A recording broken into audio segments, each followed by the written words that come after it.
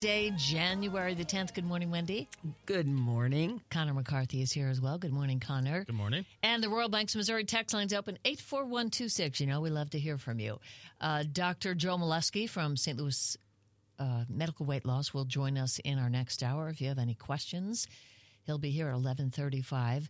Greg Willard, KTRS legal analyst and St. Louis University law professor, will join us in just a few minutes to talk about the latest. Donald Trump. Yeah, the latest. I'm telling you. Isn't Wendy. it just like a merry-go-round? Like it's just it's just up and down, and every day is basically the same thing with an occasional twist here and there. It's hard to keep everything straight. Right. And when I heard McGraw with his caller, Dan and McGraw were having a difference of opinion on the whole Hunter Biden appearance before Congress this morning, and I just thought, is there anything that I feel that strongly about that I would stop what I'm doing in the middle of the day and argue with somebody on the phone? And thank God for that, because that's the basis of what we do here. But thank goodness you do. That's exactly right. But I don't think there's. I don't know. Yeah. I don't know if it would be Hunter Biden. That's for sure. But yes, so up and down we go. Greg Willard at 10:20. Have either? I'm sure you. Both of you have had this experience of watching something on TV or at the movies about which you know nothing going into it. I love that. Oh, me too. And we did it last night. We watched a movie called Good Grief on Netflix that Dan Levy wrote, produced, and starred in. Right. I'm not familiar with this actor. He kept looking familiar to me, and afterwards, when I looked it up, I see he's Eugene Levy's son. And I know I've seen Eugene Levy around, you know, and he was on the one show that you really can't say. Can't say the name. You can't. I guess they both were on it. Correct. But Good Grief on Netflix. Cricks. I mean, with my head so confuzzled right now. Schitts is Correct. the name of the family. So Sheets Creek. Sheets Creek. Yeah. Say it with a French accent. Yeah, Sheets Creek. Yeah, that's good. That's good. And here's the description of Good Grief. An artist grieving the loss of his famous writer husband takes his two best friends on a trip to Paris, where they unpack messy secrets and hard truths. Wow. We watched it. We knew nothing about it. It's not for everyone because it is a bereaved widower, but the interiors and the exteriors, even if you didn't like the movie itself, are breathtaking. I mean, Paris, London, and these fancy apartments alone, I would be saying to Mark, what was that thing in the background? Because one of the apartments is kind of mid-century. And we just really enjoyed it. Good Grief on Netflix. That's good to know, because I've seen him being interviewed, and I believe that I think the crux of it was based on the loss of his grandmother and his pet. He lost a pet, a beloved, I think it was a dog that he had for many, many, many years. And so that's kind of an interesting way to work through your grief, is to make a movie about it. Is it a satisfying conclusion? We thought so. Now, I don't think it did that well on Rotten Tomatoes in the 70 percentile, but I wondered if this man, Dan Levy, who was only 40, if he had experienced grief. There's so many grief memoirs and grief books out, and I think a lot of people do work through it by writing. But the writing is great. They're one-liners that, make you laugh out loud and will stick with you, for people who remember one-liners from movies. But we really, really liked it. Other people might not. Not every movie is for every person. But it was just what the doctor ordered for us. Yeah, he is really talented, and I think was something of a wonderkind. I mean, he was pretty young to have Sheets Creek happen for him. I wish I would I tried to watch that. I watched one episode years ago. I didn't like it, and so many people have said to me, "Go back. You need to do it." I think I told you I had the exact same experience because Kate was, oh my gosh, Mom and Dad, oh my gosh, you have to. And I tried and tried and tried. I think I was like 5 or 6 episodes in. Really? And I kept saying to Chris, I don't get this. And then finally she said, you have to keep with it. I did, and then I got it. Were there more than one season? I think 5 maybe of Schitt's Creek. So maybe I'll go back and try again because as I said, I'm not familiar with this actor, though I kept thinking, gosh, he looks, who is he? Seems like I've seen him before, so I don't know what else he's been in besides Schitt's Creek. But, I think a lot of people believe he's Catherine O'Hara's son because a lot of people also believe that Catherine O'Hara and Eugene Levy are married because they have appeared in so many things together over the years. But I think she's kind of a surrogate mother to him. But it is best. I think it's best described as just heartwarming. It is a sweet, sweet series about life and families and how they navigate it. And I think you'd really enjoy it. I don't know what the magic number is for everybody, though. But apparently there is a magic number because we're hearing from several of our listeners on the text line that it's so good, humorous, one-liners, worth watching. Give it a try again. I adore it. One of my favorite shows ever, Sweet and Kind, 6 seasons. Yep. Somebody else says you just have to get beyond the first part, and that Good Grief was a great sleeper-type movie.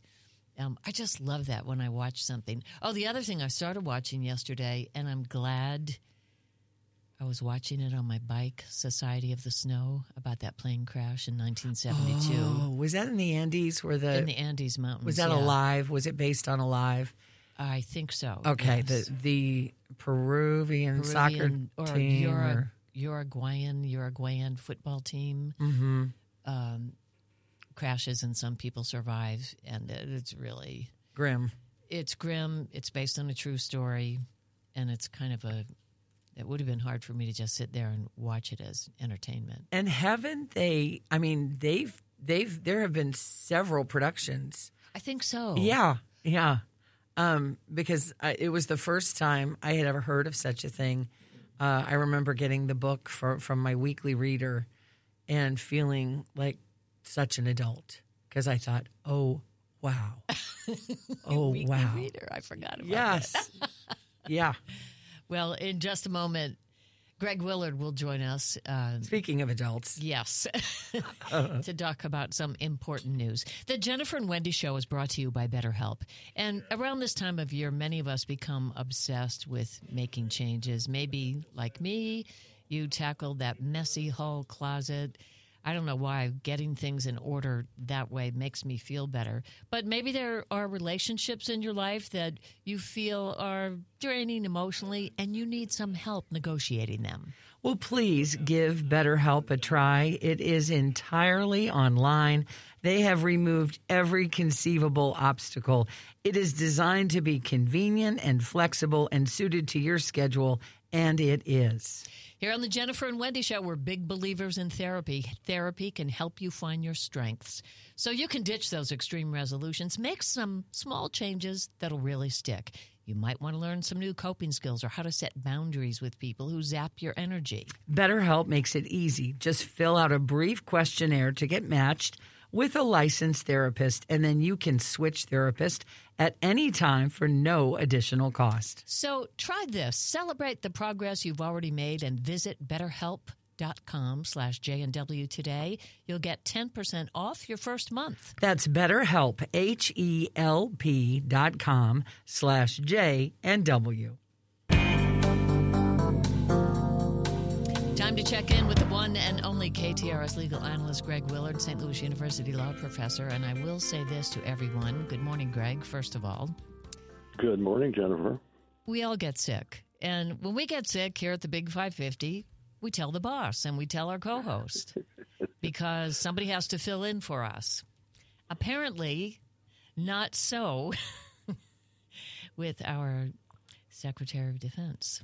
Mm-hmm. How is that possible that he went off the grid?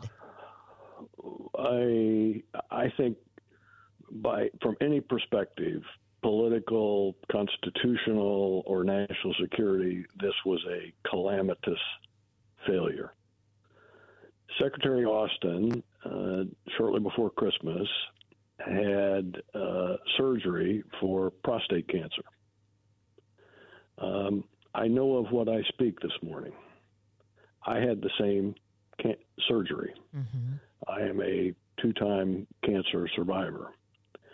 I can assure you, Jennifer and Wendy, and our listeners, that in probably the day after and maybe 2 days after that surgery, which was the same surgery that Secretary Austin had, I would not have been competent or capable to serve as recording secretary for my high school student council.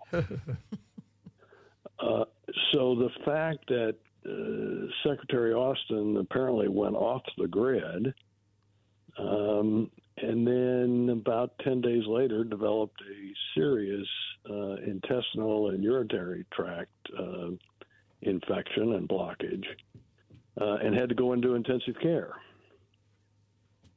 Finally, yesterday, the president, Secretary Austin's boss, was told that the secretary had been operated on and is still recovering now several weeks later from prostate cancer surgery. That in and of itself is gobsmacking. As I said at the outset, there's a lot of perspectives one can bring to this, but the one that I think should give shivers to all of us. We all know that the president has nuclear launch authority, and only the president has that authority. But that nuclear launch authority has to go through the Secretary of Defense, period. So the fact that there appears to have been significant stretches of time where there was a bust in that chain of command in the most powerful and frightening part of our national security arsenal. The fact that there apparently was a multi-day bust should do two things. It should send shivers to our listeners, and it should be a great big kick in the seat of the pants to a whole bunch of folks in Washington to find out what happened and make darn certain it never happens again. Never, Jennifer. Well, one thing that people know, just, having listened to you over the years, is that Washington was all about procedure. And you know what I mean? And whether it was a Democratic administration handing off to a Republican administration, everyone was on the same page. Is there any way to figure out exactly what happened here in terms of this breach? Mm-hmm. I think so, Wendy. I think it will be sort of figured out. You've got senators like Jack Reed and others who are really, really serious national leaders, and they are going to get to the bottom of it because it appears that, remarkably, that there was not a process, both notification and transfer of power process. For example, were this to have happened to the president, we have Section 3 of the 25th Amendment to the Constitution, where presidential power is passed to the vice president and he becomes, or she becomes, acting president. And that has happened several times over the years. Well, one would have thought that there was a similar mechanism in place. The only explanation that I have heard, and an explanation is being charitable, is that the responsibility fell on Secretary Austin's chief of staff, and she had the flu. Mm-hmm. Well, I'm sorry. When we're talking about the nuclear capacity of the United States of America, the fulcrum ought not to be whether the Secretary of Defense's chief of staff has the flu. So they will get to the bottom of it, Wendy. I think that is the good news, that that's not an oxymoron on this topic. They'll get to the bottom of it, but we'll just have to wait a little while to see that. I guess, Greg, I heard that it's partly because of Secretary Austin's concern about privacy and the fact that he was a military man, but I thought the military was all about procedure and protocol. Absolutely. Yeah, I think that's excuses that were being bandied about. I don't think we're going to hear that from Secretary Austin. I think it was as I say, a bust on multiple levels. I don't know, but I can't fathom that Secretary Austin would have issued an order the day after his prostate cancer surgery and ordering his command to keep it secret. I can't fathom that for the reason you just pointed out, given his military background and chain of command. So I think there clearly was just a grievous breakdown. Let's hope that Senator Reid and others get to the bottom of it, and President Biden, so that all 330 million of us Americans can be assured that the continuity in terms of that launch authority will never, ever be compromised again. We're going to take a break, do a little business. The text line 84126 is open. So many of you always have such great questions for KTRS legal analyst Greg Willard. And when we come back, the perplexing actions recently of Missouri Secretary of State Jay Ashcroft. Sometimes what you need, simple pleasures just to cope with everything going on in the world. May I suggest the Piccadilly at Manhattan? It is the oldest operating restaurant in the city of St. Louis. Nick and Maggie and their daughter Molly are the owners, and the food at the Piccadilly at Manhattan is just fantastic. Maybe because it's the month of January and you don't feel like going anywhere or doing anything and love the month because of that, you can stop at the Piccadilly at Manhattan and pick up some of their food. They started last year what they're calling the Piccadilly at Home. You walk into the restaurant, there's a freezer case right there. They make all of their soups and specials, desserts and sausages, fresh and frozen lasagna, enchiladas for you to enjoy at home. The freezer case is on display front and center. But maybe you need a little company. You can walk to the Piccadilly at Manhattan or drive there. It's in the city of St. Louis, but it's right next to Maplewood in the middle of a residential neighborhood. So you'll see all these neighbors walking there. I would imagine some of them just gave up cooking because the home-cooked food at the Piccadilly at Manhattan is fantastic. They have all kinds of salads. I love the Mayfair salad there, grilled chicken salad, fried chicken salad. If you're going on the light side, they have something for vegetarians, really something for everyone. The way they do their salmon is absolutely perfect. The Piccadilly at Manhattan, you can go online, thepiccadilly.com, and see all of the menu. But if you're driving home today and you don't feel like cooking, stop at the Piccadilly at Manhattan and pick something up from their freezer. If you do stop in to eat, please tell them Jennifer and Wendy sent you. All things Donald Trump in the news. Is Donald Trump immune from criminal charges? That's just one of many questions that we have. Greg, and tell us what happened at the hearing in Washington yesterday. Yes, the hearing yesterday emanates from the criminal prosecution of Mr. Trump in the federal district court in Washington, D.C. Mr. Trump has taken the position that he has absolute immunity from criminal prosecution.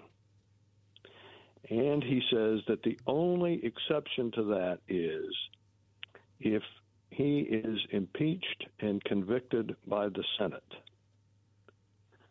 Otherwise, he has said that the criminal laws do not apply to him. Period. The district court in Washington, D.C. Roundly rejected that several weeks ago. Mr. Trump took an appeal to the D.C. Court of Appeals, and that court yesterday heard oral argument. Mr. Trump was represented by St. Louis and John Sauer. And Mr. Sauer did the best he could with this argument before the three-judge panel in asserting that the criminal laws do not and cannot apply to his client, Mr. Trump, because Mr. Trump has never been convicted by the Senate. What has gotten a lot of attention is a question from Court of Appeals Judge Pan, and she asked Mr. Sauer, on behalf of Mr. Trump, if a president ordered SEAL Team 6 to assassinate that president's political adversary, could that president be criminally prosecuted? And Mr. Sauer, in keeping with President Trump's position, said, no. He called it a qualified yes, but in effect he said no, because Donald Trump has never been convicted by the Senate, and in the hypothetical that Judge Pan asserted, she asked that be assumed. So we had in a federal courtroom yesterday the former president of the United States, through his counsel,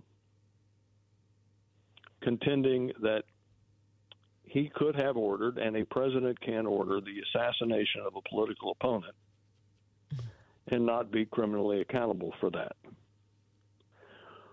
Now, a lot of our listeners may be outraged just at the mere thought of that, much less that it was presented to three federal judges on behalf of a former president. But there's another aspect that I'd like to just suggest to our listeners this morning, Jennifer and Wendy, that is even more troubling to me.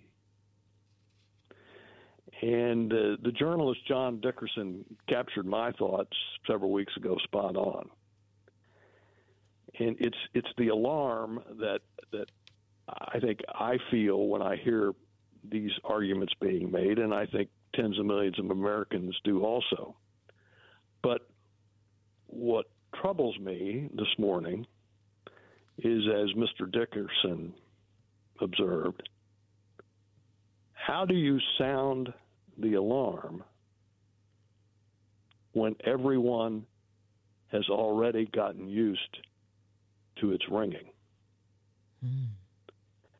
And Wendy, you talked about it in the earlier segment about how the American people are bombarded daily with the latest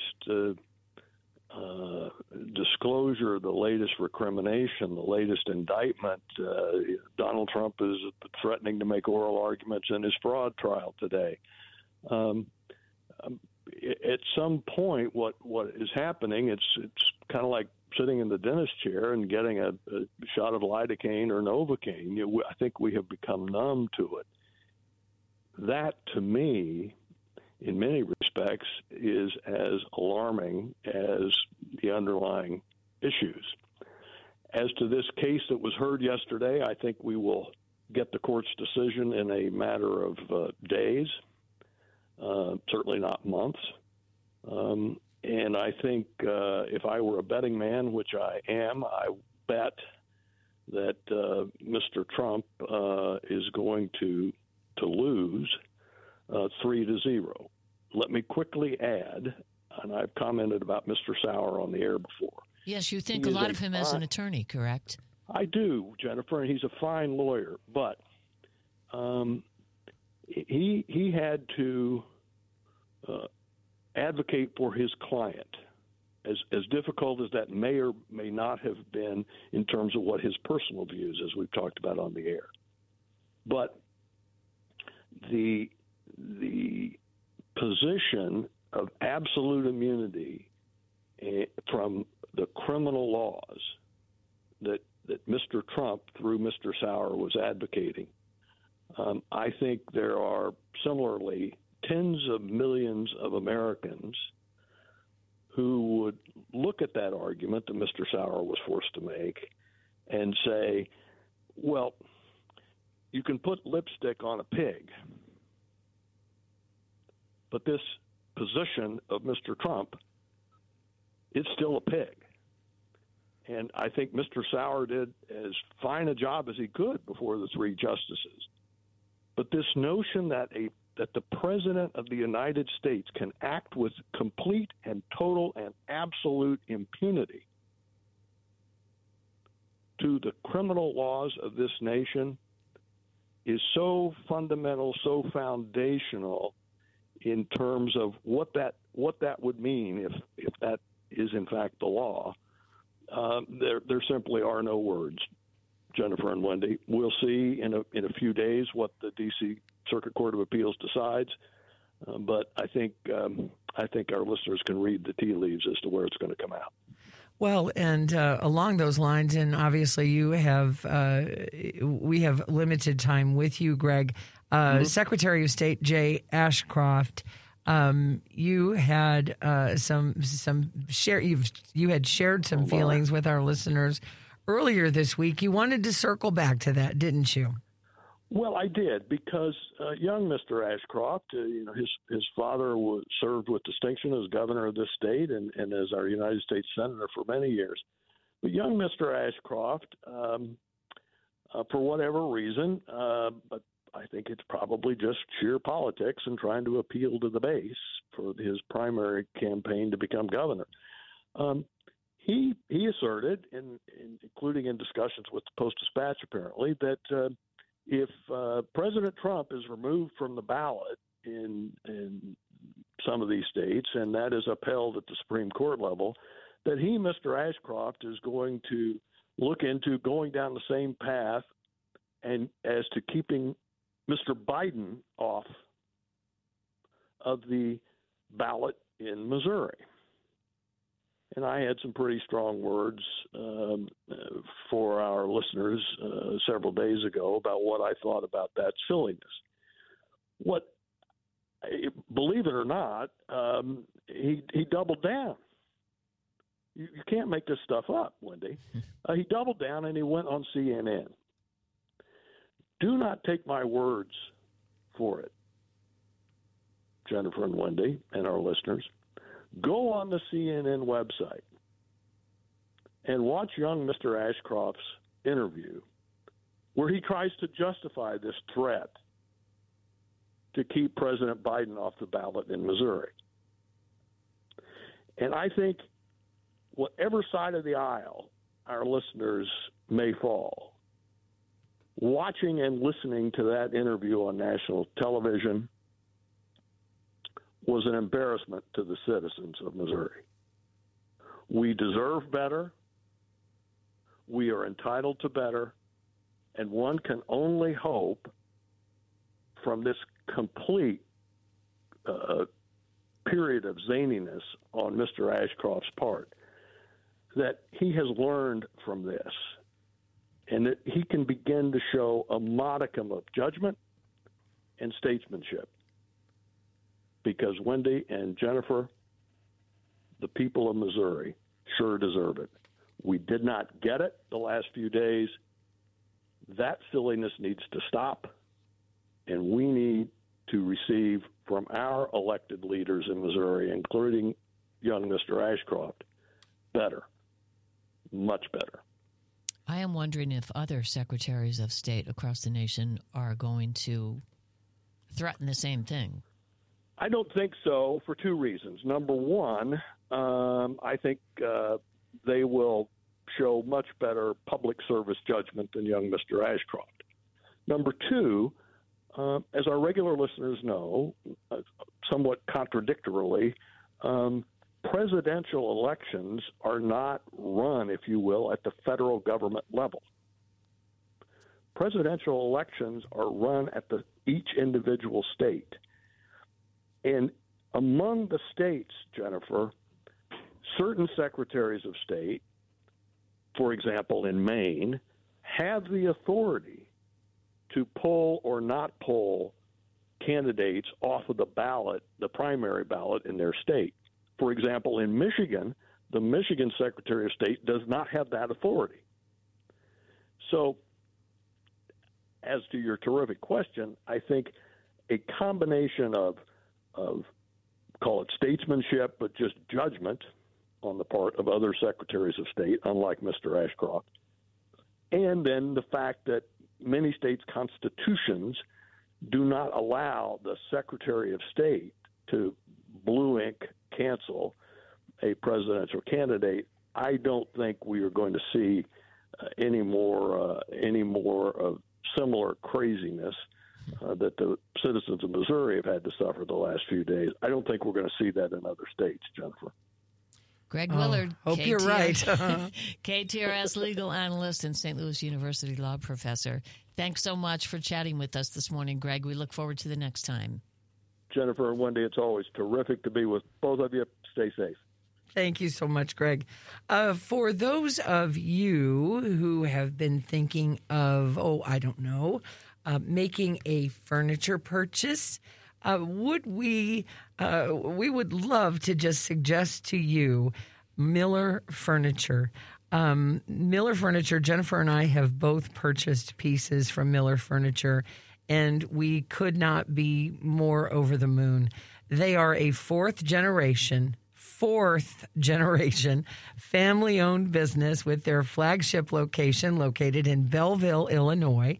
They are also in Lake St. Louis at the Meadows Shopping Center, right there off the highway. Ellisville off Manchester Road, so easy to get to. And their new second Metro East location in Fairview Heights, Illinois. And this is almost like a state, 55,000 square feet of beautiful furniture in Fairview Heights. They have the same Miller Furniture quality brands while also featuring the largest luxury mattress gallery and premium clearance section in the St. Louis and Metro East area. And right now at Miller Furniture, what we love about them is they always have wonderful ways for you to save. And when you visit their website, you will see what they're doing for the month of January. It's New Year, New Room, No Tax. And that runs January 4th through the 16th. Details are on that website, millerfurniture.com. They have dozens of new collections on display for the new year. They have over $6 million of inventory on sale. So, yes, when it's cold outside, that is a great time to really warm up the look of your home. And so many of us have realized over the last several years that a knowledgeable sales staff, which was once something that you could really take for granted. You can't take for granted. You can't take that for granted anymore, but you can always at Miller Furniture. I have to say that working with Rebecca and other members of the sales staff at Miller Furniture, that was part of the fun. And then when our beautiful new bedroom furniture arrived, we were just over the moon. We waited a long, long time, and we absolutely love it. Please visit millerfurniture.com. That's MUELLER, furniture.com. You'll see their selection, and you'll learn more. And when you go, please tell them that the Big 550 sent you.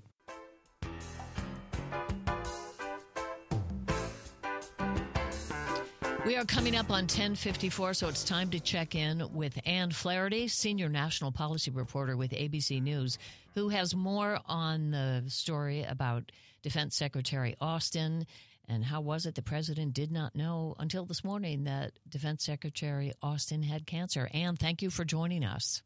Hey, happy to be here. There's so many things about this story that are just mind-boggling, including when you're sick, you usually tell the boss. That's exactly it. And the more that we're finding out about this timeline, it's almost like the more questions we have. You know, when he was first went to the hospital to undergo surgery, and he was under. Why am I thinking of he went under general anesthesia. That's right. The word I was trying to think of. He went under general anesthesia, and he did not think to inform the White House or senior staff that were working for him that he was undergoing this procedure. He actually just basically transferred some of his duties to the deputy secretary, but he didn't say why. And then it wasn't until he ended up back in the emergency room because of severe pain that, people started to get word of this and the Pentagon was aware of it. And even then, nobody alerted the White House on this. So really baffling timeline on this. Well, and the whole component of his chief of staff having the flu, it sounds a lot like the dog ate my homework. And that's not the way Washington runs at the highest level. So you have to wonder, could there have been something psychological, non-compos mentis going on with the secretary that has yet to be revealed?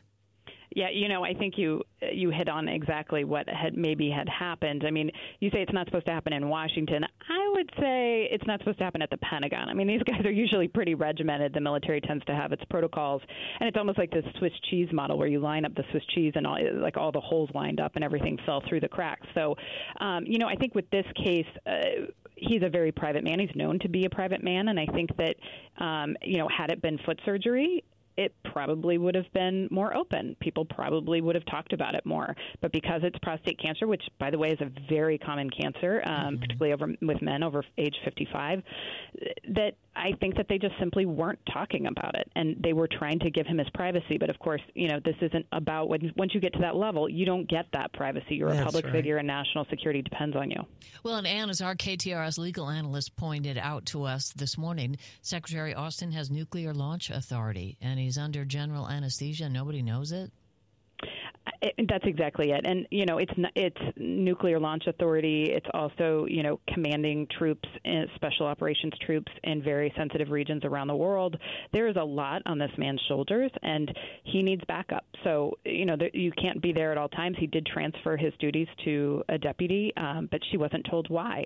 So, I think certainly the White House needs to know, Congress needs to know, and the public needs to know. We're one of these few countries that we actually do demand transparency from our leaders, and for exactly this reason, because they work for us. At a time when this particular administration, because of the age of the president, didn't need something like this, here we go. So that is unfortunate, Ann. Yep, that's exactly it. But, lots more questions. We'll see what the review comes out. The White House says they want every cabinet member to be looking at their protocols, and the Pentagon is doing its own 30-day review. Ann Flaherty, senior national policy reporter with ABC News in Washington. Thank you so much for joining us here in St. Louis, Ann. Thanks, Ann. Thank you. If you didn't have that position, just a regular individual, one, we have to tell our employers we're sick. But two, then would you want your employer to know? But we're just regular people. We do have some privacy in that regard. I'm still sort of stunned that at that level, that the Secretary of Defense did not understand, as somebody with extensive military background, that you just can't say, "Oh, I'm private."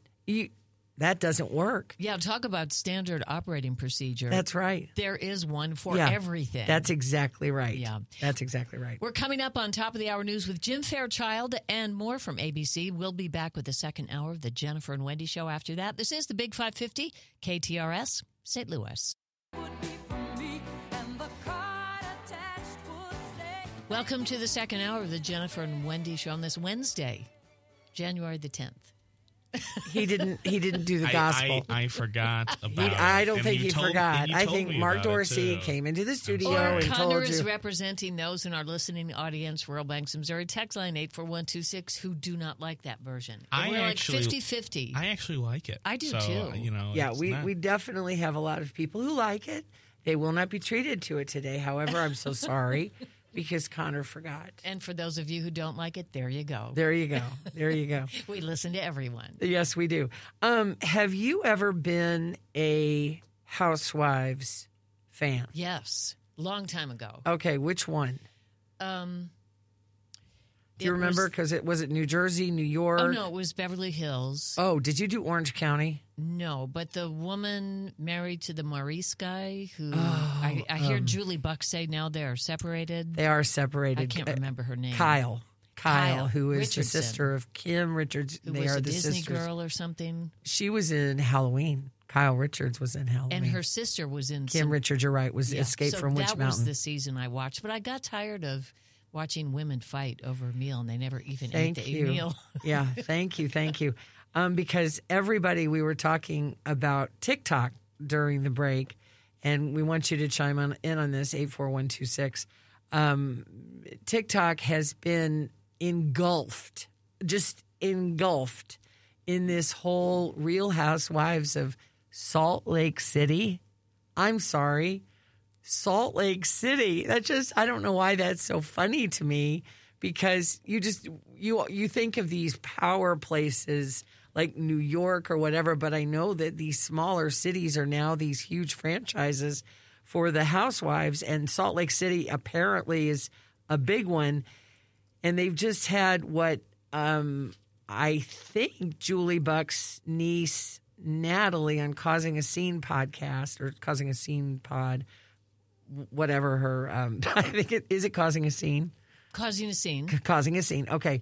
I think that she and her best friend said that it was the best Real Housewives finale of all time. Or everybody is of that opinion. But it reminded me that on the most recent episode of the Hollywood House Lift with Jeff Lewis, he had Real Housewife Julie Cynthia. Is that her name? Julie Cynthia? That can't be right. She had 2 marriages, 2 divorces, and she was talking about the toll that the show had taken on her life. And I was really stunned, because it was such a moment of sadness for this woman. She was a Real Housewife of Atlanta, and it was just a real poignant moment where she's saying that this show has cost her dearly. And so if you are watching it, and obviously Julie Buck has been watching it for so long, that it's fun to hear her talk about it, just because she's talking about something that means a lot to her. And I get that. I just don't understand, I guess, the participants, when the stakes are that high. What do you get out of it? Well, money. Is it money? I don't know. I saw it when Kelsey Grammer's wife at the time was on it. Yes, I remember that too. And they were getting a divorce, and I don't know if they knew they were getting a divorce when she agreed to do it, but I thought they were all, or many of them, were actresses or B-list actresses. Like Lisa Rinna, who I know Julie had she had a not terrific encounter with, or most people don't have terrific encounters with Lisa Rinna, but 84126, if you can shed any light on the Real Housewives of Salt Lake City, and just the Real Housewives in general, and why they are so popular, I would appreciate it, because I don't understand why something that would be that costly in a personal sense would be something. Why they would agree to do it. I read a couple of Andy Cohen's memoirs, and he said he would never do a Real Housewives of St. Louis. Why? I guess because he comes home to visit his parents, and maybe it would feel like work, but he could. We have people. Yeah. I don't know. Don't they have to be in like glamorous places? I'm surprised that Salt Lake City is like. What do they even do? And that's what I mean. Leave Salt Lake City? Like this week we're in Miami, because that seems like the more logical place for something like that to be. Miami, right. L.A., New York. I don't know about Orange County. But I agree with you, Wendy. I like hearing Julie talk about it so much, and I don't even feel the need to watch the show. I like hearing Julie Buck's reviews. I feel like Julie could be on the Real Housewives of St. Louis. I was thinking the same thing. I think she'd be the #1 cast member. I agree. She takes care of her mother. She's engaging. Yeah. Get Carol on there, too. Her kid. Yeah. She has a brother. Yeah, well, sure, yeah. He can show up from time to time. Connor, I thought of you because in the New York Times this morning, they had an article about a group of 20-somethings. They don't call it a book club. They call it Reading Rhythms. It's an event, a reading party. And this is happening not just in New York City, but readers have to sign up for. I think there's a $10 fee, and they go to either a rooftop or a bar somewhere. They read together. Okay. So the first 30 minutes, they get checked in and everything. They read a book of their own choice. They sit there and read for 30 minutes. They take a break. They read for 30 minutes again, and then they turn to whoever is next to them, and they discuss the book they're reading. But we're not all reading the same book. They're not all reading the same book. It's an hour of reading. Sometimes they're friends who get together. Like you mentioned, you and your friends decided to all read a sci-fi book. Sometimes they're strangers. But it came up, the idea came from 4 friends who like to read. And they said, gosh, they were alarmed at the fact that they were not reading enough because of the allure of their cell phones and too much socializing time. And they said, well, we want to socialize. We want to hang out with our friends, and we want to read. So they're doing this in many cities, and it's called Reading Rhythms. I think my problem is reading in public. I don't even think I like doing. There's too much going on around me. Mm-hmm. But like reading in a room where we're all sitting together reading, that feels weird. I don't know. Maybe, I know we did it in school, but I don't know. Well, it's funny. The other night when the Michigan game was on, I said to Mark, why don't you watch the game? I'll sit here and finish reading this book. And he turned the sound down. I'm like, you don't have to turn the sound down. And he said, I could never read a book. You can read with... I can read anywhere. Really? And I'm good at focus. I'm not good at multitasking. And he said he's more squirrel, and would get distracted. I don't, it's neither good nor bad. It's just what it is. That, I'm capable of doing that. So I'd probably like reading rhythms. That's interesting. Yeah. But they said the important thing is to get a chair when you walk in with good lower back support. And one guy stood ramrod straight reading his book for 30 minutes. Okay. Wow. Well, you know, better to stand to than each sit. their own. Yeah.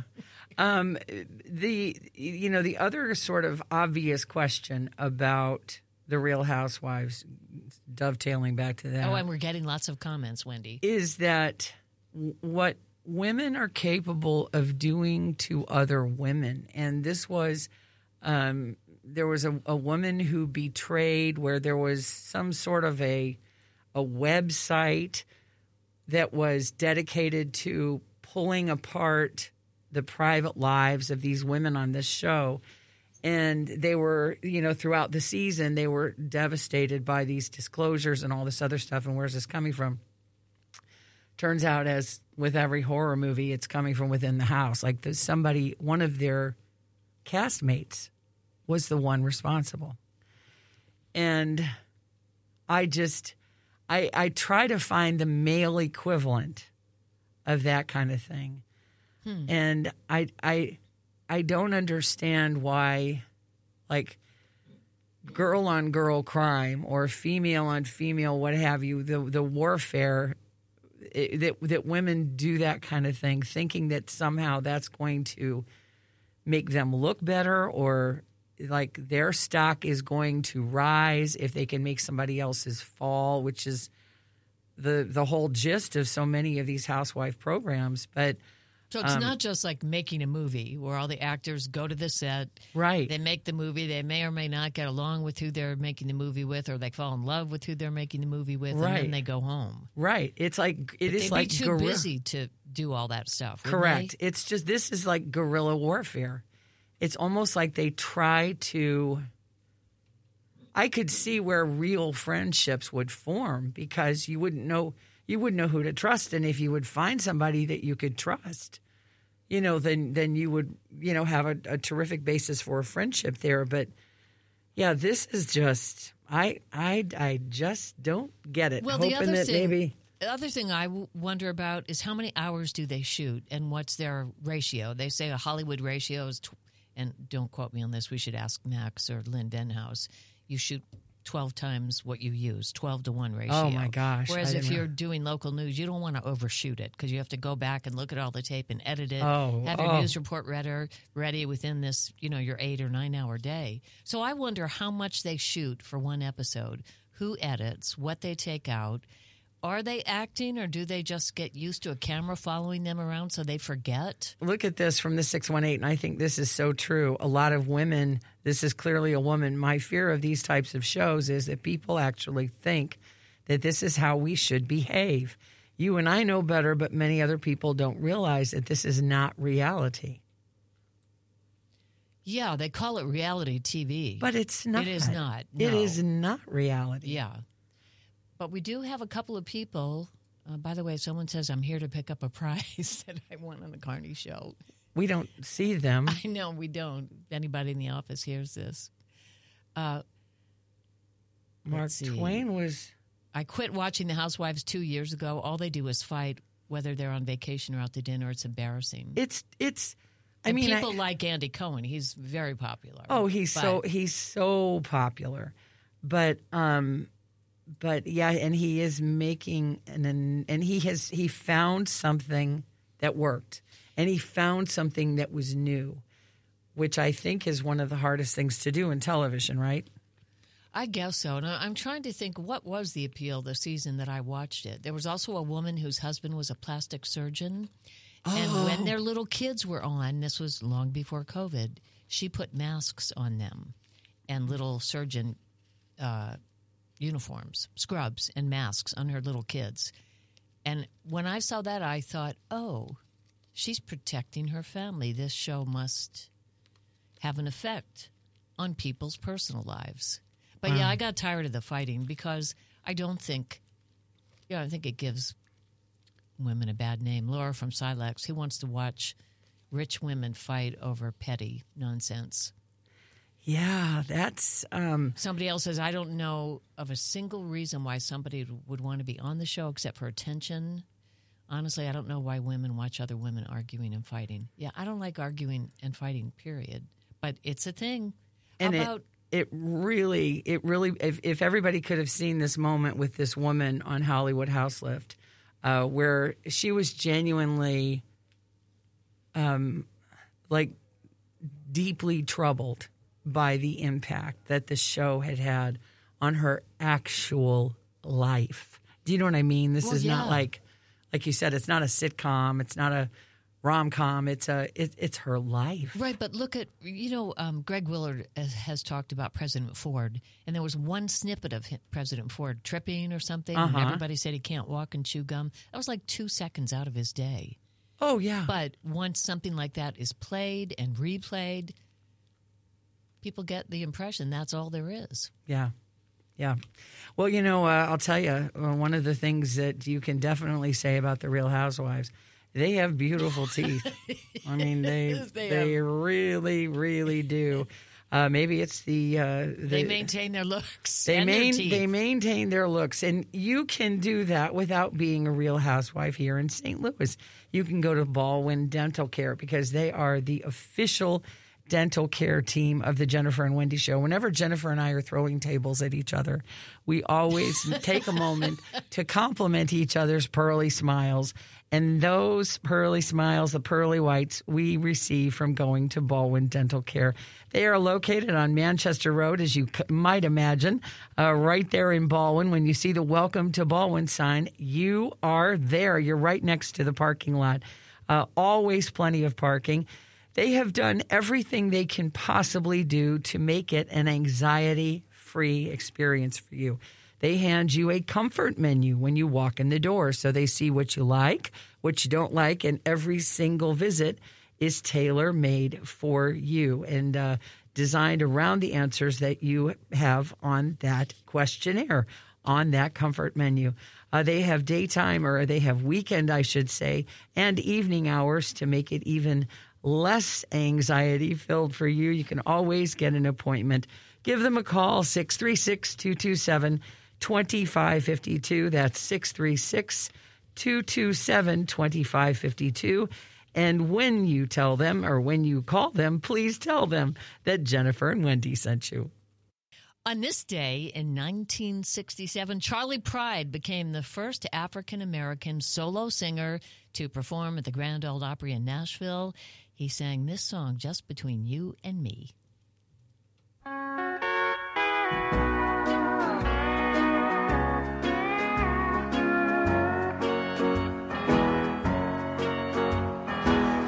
I feel so blue, sometimes I want to die. And so I've got a broken heart, so what? They say that time will heal all wounds in mice and men. And I know that someday I'll forget and love again. But just between you and me, I've got my doubts about it. 'Cause just between you and me, you're too much to forget. Charlie Pride was only the second African-American ever to take the Opry stage. The first was harmonica player DeFord Bailey. He performed there as part of the regular cast from 1929 to 41. And Charlie Pride grew up in Mississippi, part of a sharecropping family. He always said one of his few pleasures was listening to radio broadcasts from the Opry. Most of his friends and family were listening to the blues. I loved him. I do too. Absolutely loved Charlie Pride. Our quote of the day is from, her name is Joan Acocella, a long-time New Yorker critic, I should say. She died over the weekend at the age of 78. Alexander Schwartz wrote of her, the writer was funnier. No one was funnier or more original. On the page, her erudition was melded to the frankness that was so unaffected as to seem effortless. She liked her diction blunt, earthy, threaded with startling touches of beauty. She described her own style best, and this is the quote: "I like a little sand in my oyster." Isn't that great? What's her name again? I haven't heard. Joan Acocella, a New Yorker critic, longtime New Yorker critic.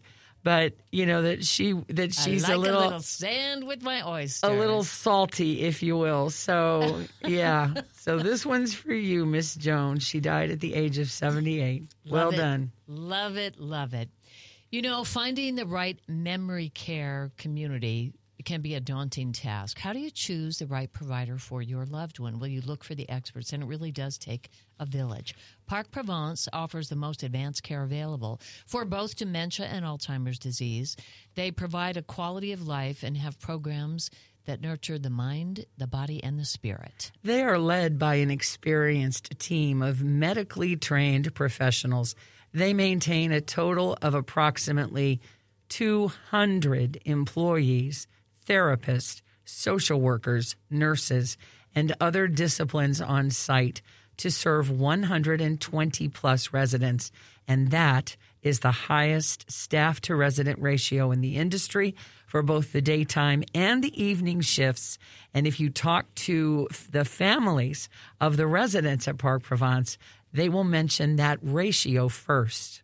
Park Provence is locally owned, and as Wendy and I both learned because we had parents in senior communities out of town, that just makes it so convenient. If you have a loved one in Park Provence and you have a concern, guess what? There are people on site who are local, they're dedicated to our region, and they're there to serve families and to be there for you and answer any questions that you might have. It's a safe, supportive environment. So if you are ready to consider a residential community for your loved one or for yourself, Park Provence encourages you to spend time considering the various options available to you, because no two memory care communities are the same.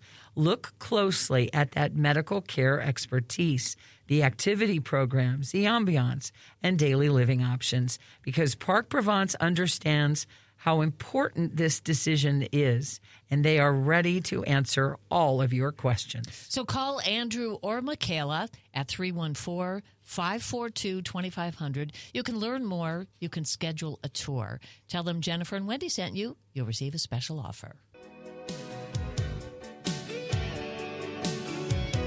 And Dr. Joe Molesky is here in the studio with us from STL Medical Weight Loss. If you have any questions for Dr. Joe, the Royal Banks Missouri text line is open at 84126. Dr. Joe, welcome back. Tell us a little bit about yourself and what you do at STL Medical Weight Loss. Yes, so thanks for having me. I'm a primary care physician, board certified. I got into medical weight loss about 17, 18 months ago because I realized the need for patients to get down on their weight. You're seeing that in the hospital setting. So patients get admitted to the hospital and you're looking through their medical history. You're looking at, wow, you're on 15 meds, you're 45, you're here with a heart attack. What went wrong? And then you go back into the data and you're like, wow, all of these chronic conditions are rooted in one thing, and that's obesity. So I felt like being a St. Louis native, I've grew up, went to Bishopsburg High School. I felt like I needed to do something for the community. I needed to get people right with their health. I went through medical school, 12 plus years of being dedicated to this, practice. And I decided, you know what? I need to get people the medication they need, the education they need to get down in their weight to save lives. And so that's what I did. I, ventured away from the hospital setting in my primary care practice, invested all of my time into promoting STL medical weight loss and better health for the St. Louis community. So we always hear about doctors who get so frustrated with that reality that you just outlined. So you decided to, as you said, take action. Yes. Is this something that is going to be more effective for a certain segment of the population when it comes to age, where it's easier? It's an easier transition, or is it easy for everybody, Dr. Joe? Yeah, so what I've noticed is it doesn't matter what age you are. A lot of people, it's very easy to do, and the medication, it just works. And I love that. I mean, what I always tell patients, everyone's busy, and I don't want to waste anybody's time. And these medications, they work. I have 900 plus patients on these medications ranging from age, in mid-20s, whether they need to lose 10 or 15 pounds, to men and women that are in their 40s and 50s, even 60s, that they realize, hey, I'm approaching retirement or whatnot, and I don't want to be on all these meds. Is there anything I can do? And I've seen that it works for all ages. The medications are injected once weekly. We provide informational videos. We have, a support line. We have a great team that works with us. And you can do it from the privacy of your own home. I love that. And patients love it. Medications are directly shipped right to your door. And it's just there. It's concierge. And patients just have loved our program. So you give yourself a shot? Correct. So they typically will send a vial with syringes. You're able to draw the medication up, or you can have the option of pre-filled syringes. And the medications are like little diabetic needles. They're the needle's the size of like a human hair, and it goes right under your skin. You can do it in your belly, the back of your arm, or your thigh. And it's injected once weekly. It's a very small amount too. You're injecting a very small amount.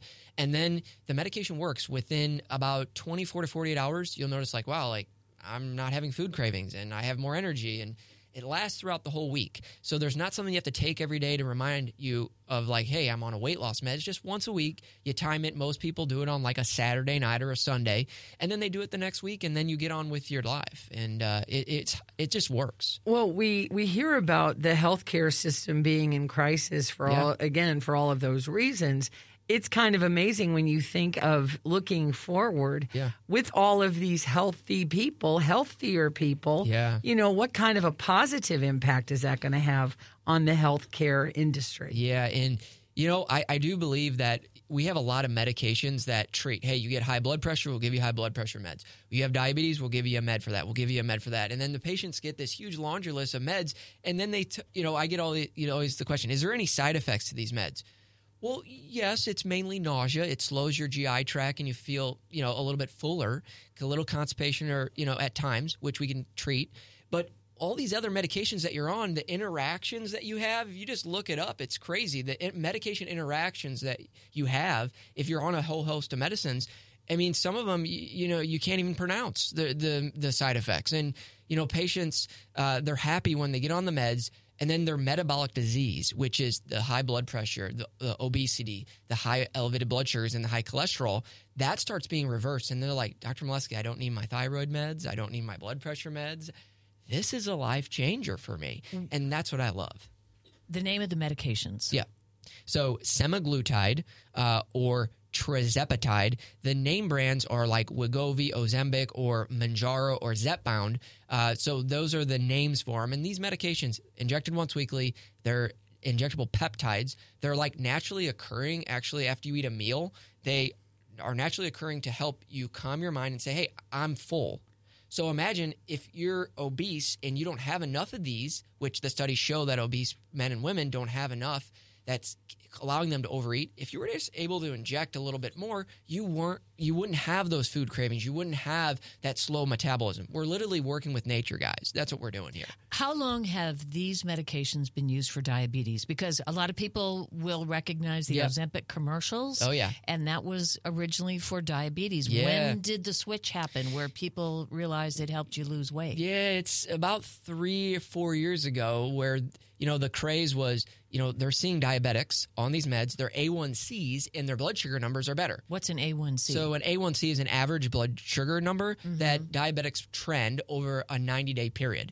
Typically, we like to have that less than 6.47 range to say you're controlled diabetic. So what patients were seeing is like, wait, these diabetic meds, they're keeping the diabetics in check, but wow, we're seeing like 40, 50-pound weight loss. So what's going on? So what's great is over the last couple years, they became FDA approved. Mounjaro or tirzepatide that I prescribe, that just became FDA approved within the last couple months. So these medications are FDA approved.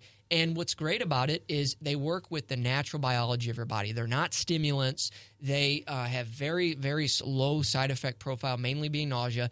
And guys, it just works. Don't think that you can do diet, exercise, and do this weight loss journey alone. I tell patients, guys, weight loss is hard. And if you think that you're just going to go online and look at a diet, guys, diets, I hate to tell you, they don't work at times. And you need something to give you a boost, to get you over that hump, get your confidence down, get 20 pounds down, get the aches and pains off your knees and joints, and then you can keep going. You can go to the gym and then do all this other stuff. I think lifestyle interventions is great, diet and exercise, but you need that tool, and this tool is what we prescribe. Semaglutide, tirzepatide, it works, guys. Tell us about the Share Your Health community. Yeah. So the Share Your Health community, I decided I would like to have a Facebook community or a group that everybody that's going on this journey, why not have everyone connected and they can join this group and share stories and encouragement and be like, hey, this is what I did. This is the diet that I chose. The meds caused me a little this and that, and just have that connection. And what we do on the Share Your Health community, it's very simple. You can go on my website or on Facebook, Dr. Joe Molesky, and you can just hit join. And then every 2 weeks, we have a call. We do giveaways of the meds. We do Q&As with Dr. Molesky. And so it's a community because I feel like the wealth in a practice or any business is the community. Well, let's talk about costs. I was listening to a podcast yesterday about Ozempic with a reporter who'd been covering it from the beginning, and the reporter was saying, well, it's possible only rich people will get a chance to be thin because she was saying it costs $10,000 a year. I don't know what drugs, which ones of these she was talking about, but it's not covered by insurance, is it? Yeah, there's a lot of medications that are starting to get approved for, like the weight loss meds for, we're in process of it. It's hard because what happens is the insurance companies approve it. Well, then the pharmacies have to get the meds in, and then sometimes they don't have the dose. And so when I started this program and this practice, I wanted patients to be able to order, get the meds, and get started. What I found is when I started using the insurance route, what happened was patients would then get locked in at the pharmacy, meaning they wouldn't be able to get the dose then. They're like, well, due to the supply chain, we don't have the dose. And then patients were getting frustrated, like, Dr. Molesky, I started on this med, now I'm not able to get it. Where we're different is we provide compounded medications, that these medications that you're able to get any dose you want. You don't have any hiccups in your program. And as far as the cost goes, our medications, we make it so affordable compared to the $1,300, $1,400 you're going to pay a month. With us right now, we're offering a special for the first 2 months. If you mention Jennifer or Wendy, you're going to get $200 off your order. So you can get started for as low as $3.99 per month, and then we can extrapolate that to do a 90-day program. So a 90-day program, you could get $1,300 to $1,500 for 90 days, not 1 month. So I'm trying to lower the barrier to entry for patients because I don't believe that if you're rich, only the rich are going to be thin. No. I want to make this to where everybody's able to afford it. We also have payment plans.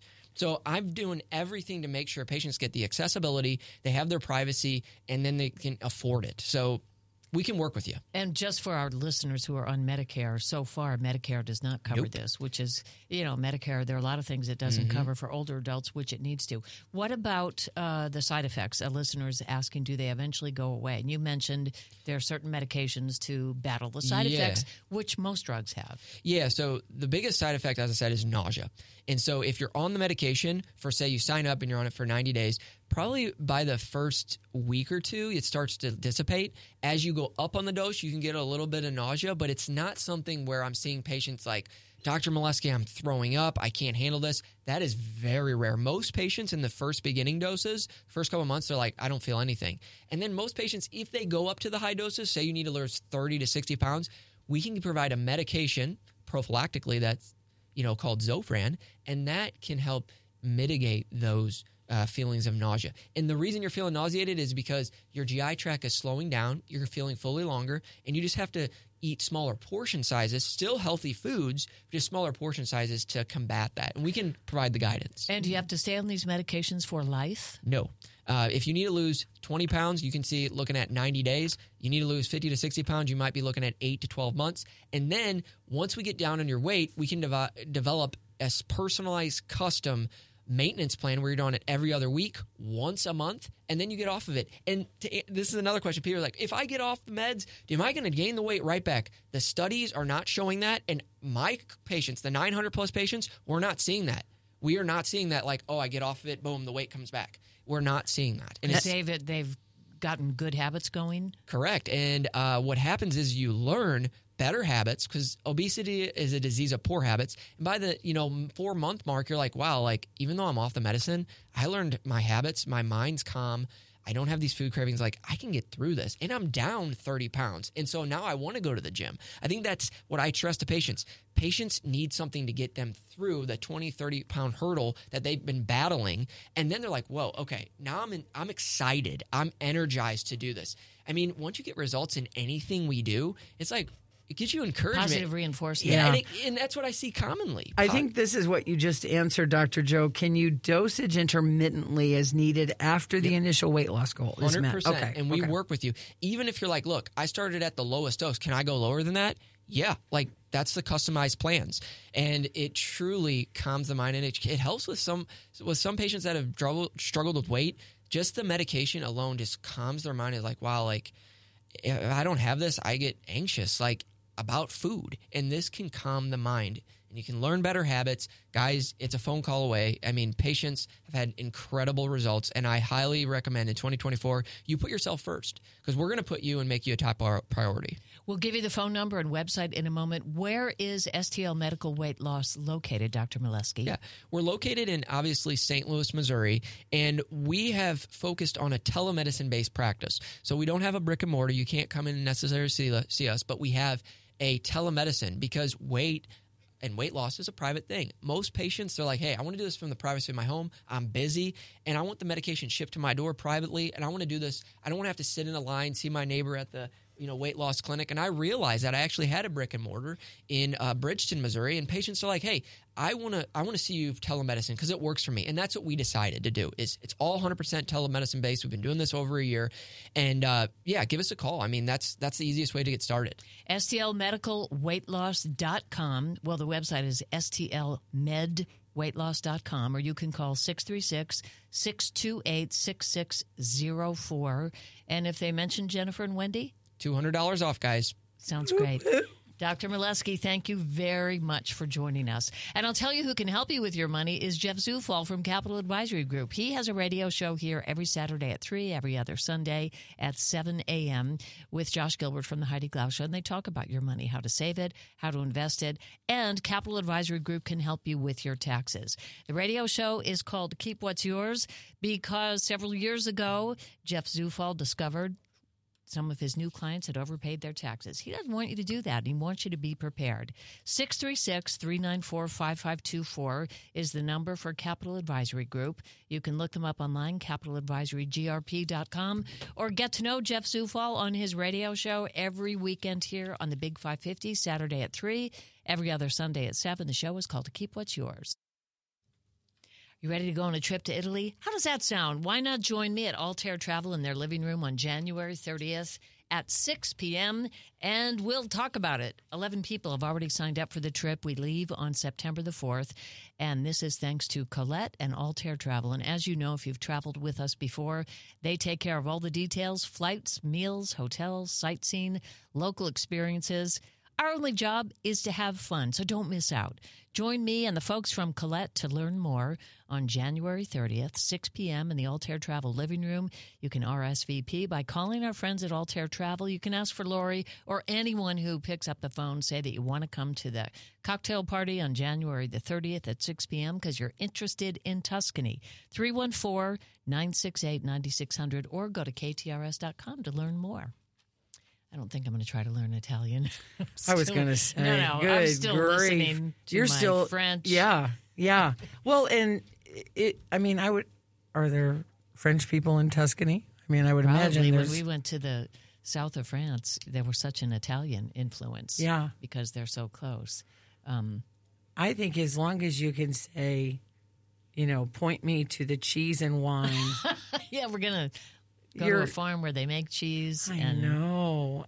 How fun. It'll really be. We're really looking forward to it. What is the name of the movie that ever was it? Under the Tuscan Sun. Oh my gosh! And you've seen that, I'm sure. I have not. I read the book. Oh, I need to start watching movies. Like, let's face it, that I'm is pop culturally deprived. You will love that movie. Mm-hmm. It is definitely in your wheelhouse. Diane Lane she has just never been better. Well, we were talking about the movie Mark and I watched on Netflix yesterday Good called Grief. Good Grief. Yeah. And part of it takes place in Paris, and just all the shots of Paris are the movie is beautifully shot. Even if you didn't care what was going on in the movie, the interiors and the shots of Paris are just absolutely gorgeous. It'll make you want to go there. I would think that being in Paris has to be such almost like an interior earthquake to see to know that there's the Eiffel Tower. And the movie takes place at Christmas in Paris. Oh boy. Love it. Boy. John Carney, Julie Buck up next, everyone. Thanks. Mwah. Just to have a laugh or sing a song. Seems we just get started.